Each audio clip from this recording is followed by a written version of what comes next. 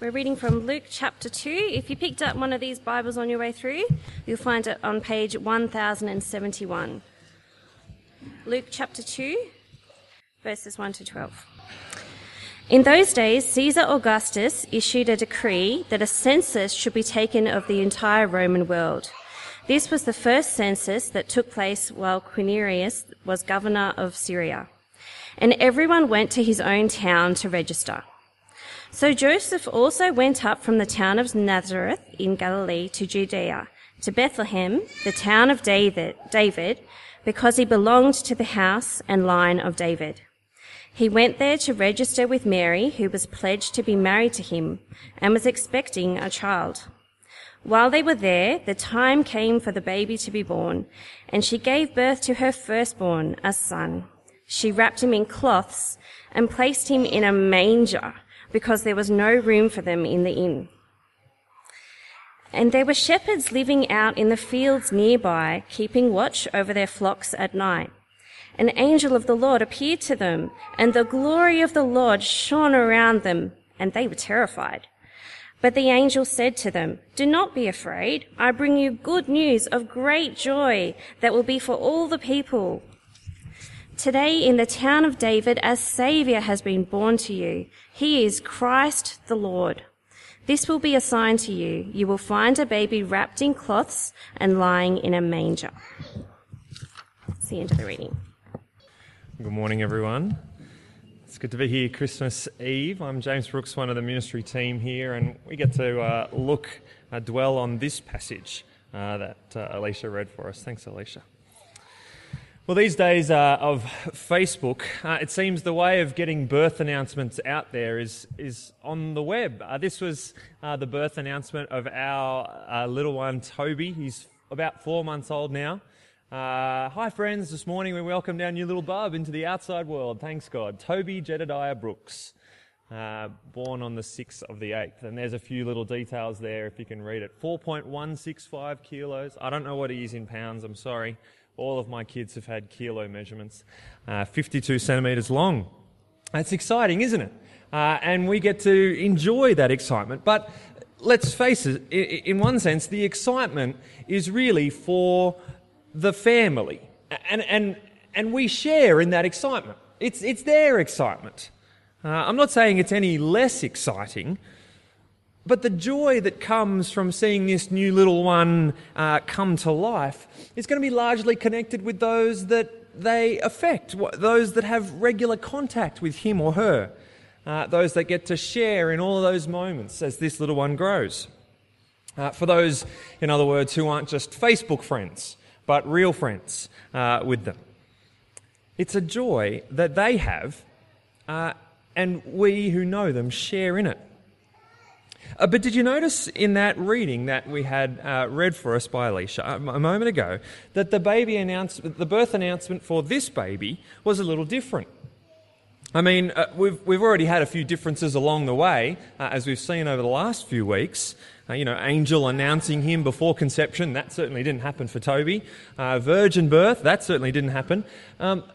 But even with those things still play out a little differently. Come with me and we'll have a look from verse 7. "And she gave birth to her firstborn, a son. She wrapped him in baby cloths and placed him in the animal food box, because there was no guest room for them." If you were with us a few Sundays ago, we talked about the significance of these words, that there was no guest room for them. Joseph's relatives and in all the town, there was no guest room, well, because of the shame of this baby. They'd done what everyone thought was what they shouldn't have done. And now they and their newborn were covered in shame. But let's keep going on to verse 8. "There were shepherds living out in the fields nearby, keeping watch over their flocks at night. An angel of the Lord appeared to them, and the glory of the Lord shone around them, and they were terrified. But the angel said to them, 'Don't be afraid. I bring you good news of great joy that will be for all the people. Today in the town of David, a Saviour has been born to you. He is Christ the Lord. This will be a sign to you. You will find a baby wrapped in cloths and lying in a manger.' That's the first announcement after this little baby boy was born. That's the first news that followed the birth that anyone hears. You see, even before Joseph had got his phone and given the grandparents a call, or taken a few quick pics with his iPhone and sent them round to the relatives, well, someone's pipped him at the post. And it's not just by posting on Facebook to all his friends. We're talking here a broadcast on the local radio. Or, well, maybe you could call it the local heavenly radio. ANGEL FM. Thank you. Yeah. You see, if I was the father, I'd be a little bit, not happy that I didn't get to announce him.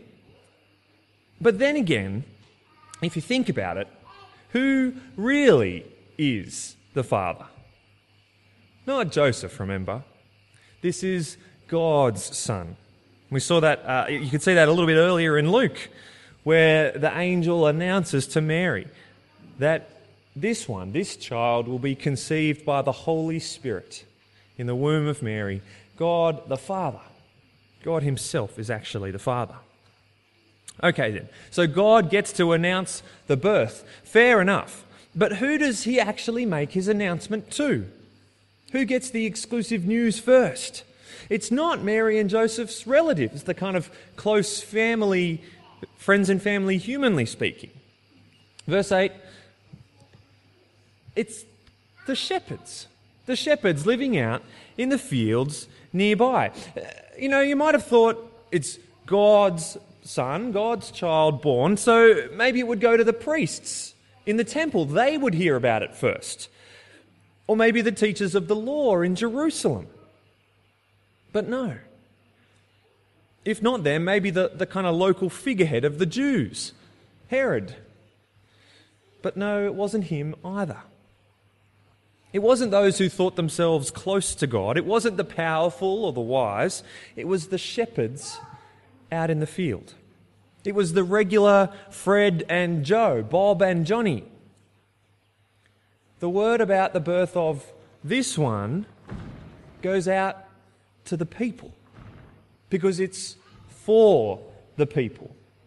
Did you see that there in verse 10 at the end there? It will be for all the people. It's for the common people, for everyone. And that's because of what the angel actually says about who this child is. Because of what the angel says about who this child is. Now, usually the what of a birth announcement has some of those things we saw in the Facebook post I had earlier. It's Toby Jedediah Brooks, his name, the size, 4.165 kilos and this long, and mum and bub are doing well. That's what the family want to know. But in this announcement, we don't get any measurements or even a confirmation of his name. Instead, we're given a job description and 2 other titles. It would sound all a bit presumptuous if at the birth of someone's firstborn the father announces something great that they would do in their life. Here he or she is, the up-and-coming opening batter for Australia.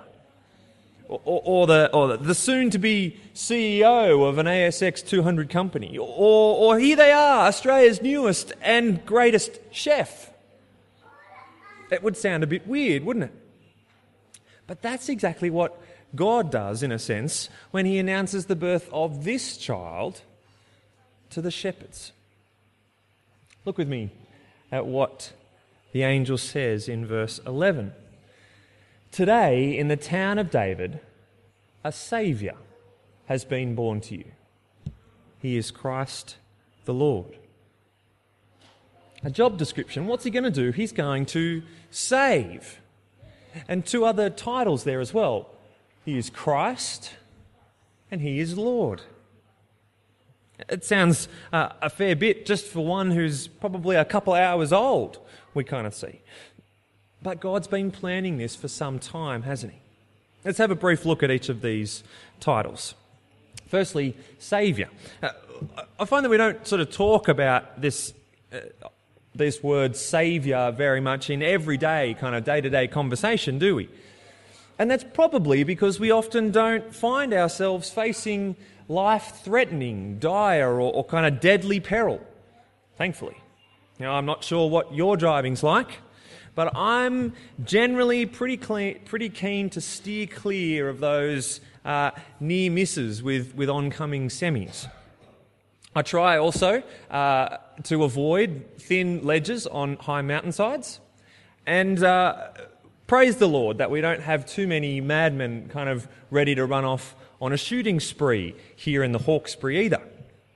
In ordinary life, we don't normally tend to face situations of deadly peril, which is when you need a saviour. Now, we didn't read these verses here from Matthew this morning, but I think there's something actually helpful that the angel says when he spoke to Joseph in a dream about this baby. He said, "You're to give him the name Jesus, because he will save his people from their sins." We don't ordinarily see ourselves facing deadly peril, but that's because we don't often or ordinarily see the reality or the consequence of our sins. There's many good things that people do, and the general assumption in society is that people are basically good, kind, loving, etc., and maybe we just make a few mistakes every now and again. But while there might be many good things that we can do, the reality is that we're fundamentally sinful, and that everything else is tainted by that. That's where we sit naturally. Sin puts us at odds with one another. It breaks relationships, doesn't it? Even close relationships, people that we want to love and get on with. However, kind of if we view sin merely on that human-to-human level, we still miss the biggest problem. Something that was said a couple of weeks ago by the leader of the Christian University team that joined us for a few days, I think really said it clearly about sin. You see, he said, "You are not your own. You actually belong to someone other than yourself." And this belonging to someone other than yourself, to the one who made you, can bring that uncomfortable feeling. An uncomfortable feeling that, well, I thought I was mine, or I want to be mine. And as we notice that feeling, we're beginning to approach the heart of what the Bible calls sin. It's about rejecting our Maker. It's about making ourselves the boss of our life. And that's something that's common to all the people. Sin then puts us at odds with God. And we can begin to see why sin and the reality and consequence of our sin leaves us facing deadly peril. We're living, breathing, doing as we want largely in a world made by someone else with whom we are on majorly bad terms.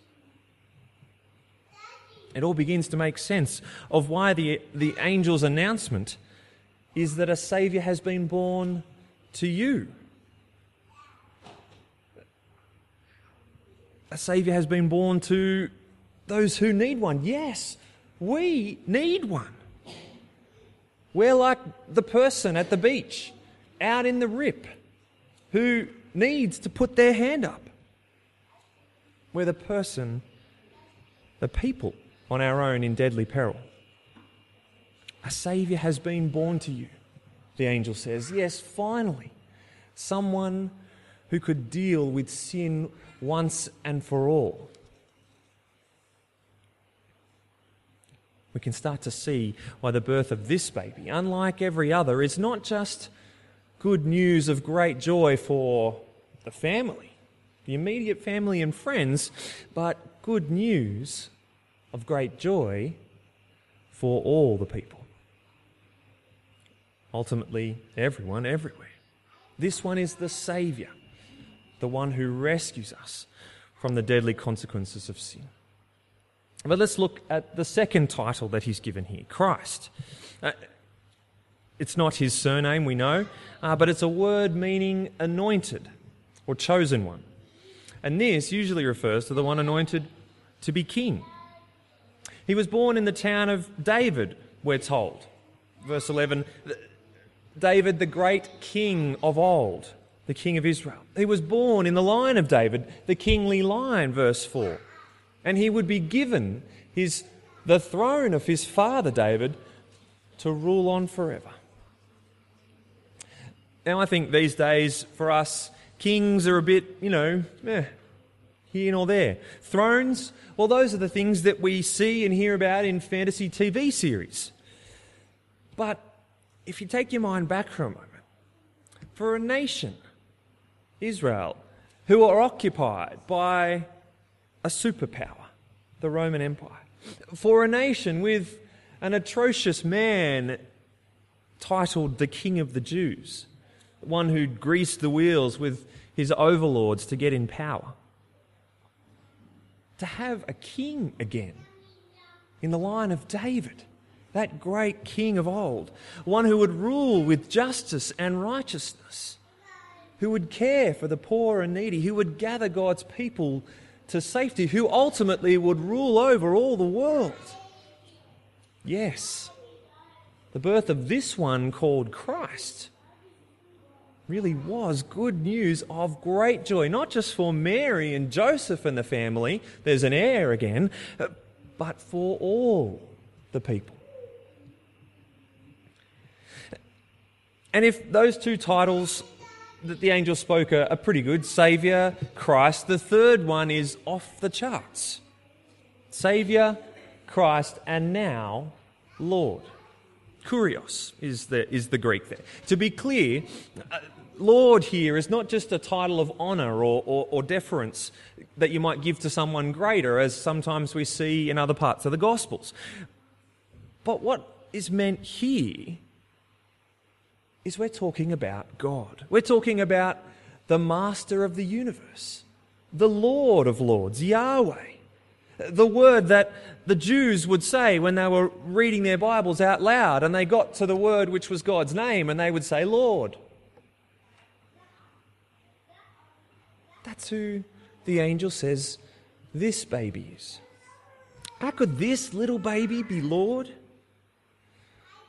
Well, it's just the geniusness of God's plan, isn't it? That this one called Jesus we saw, Jesus means God saves, would actually be God become man, come to save.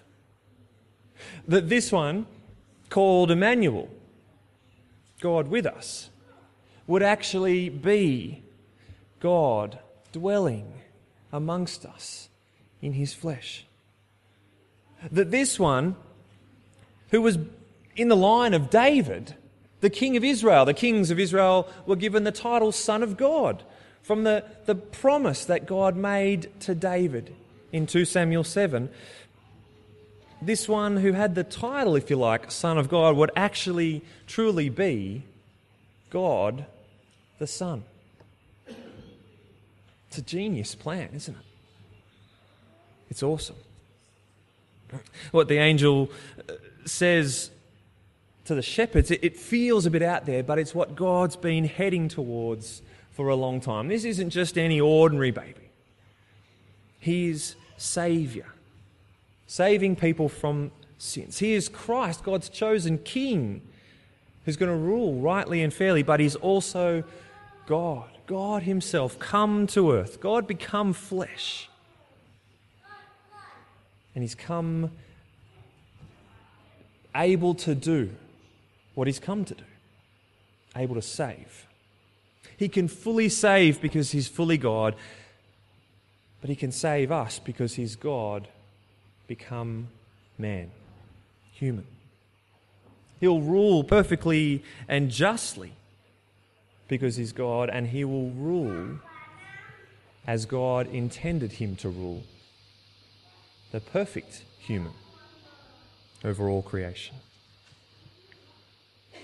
So this Christmas, as we come to Christmas Eve and Christmas Day tomorrow, I want to invite you or remind you about the great joy that we can have at this news. It was good news for all people, the angel said. But it didn't turn out to be joy for all people, for all of those who met him. There were those who were opposed to him, those who rejected him, those who conspired to get rid of him. Even also seemingly more innocent, there were those who simply ignored him and got on with their daily lives. I'm sure that they didn't end up rejoicing at the time about the birth of this one. I want to invite you to remember that the birth of this child is good news. News of the kind that makes our hearts sing. News of the kind that says, yes, we have a Saviour from the deadly peril we face. We have a King who's going to rule rightly and justly, and we have God indeed with us. May he be the one that we delight in together this Christmas. Amen.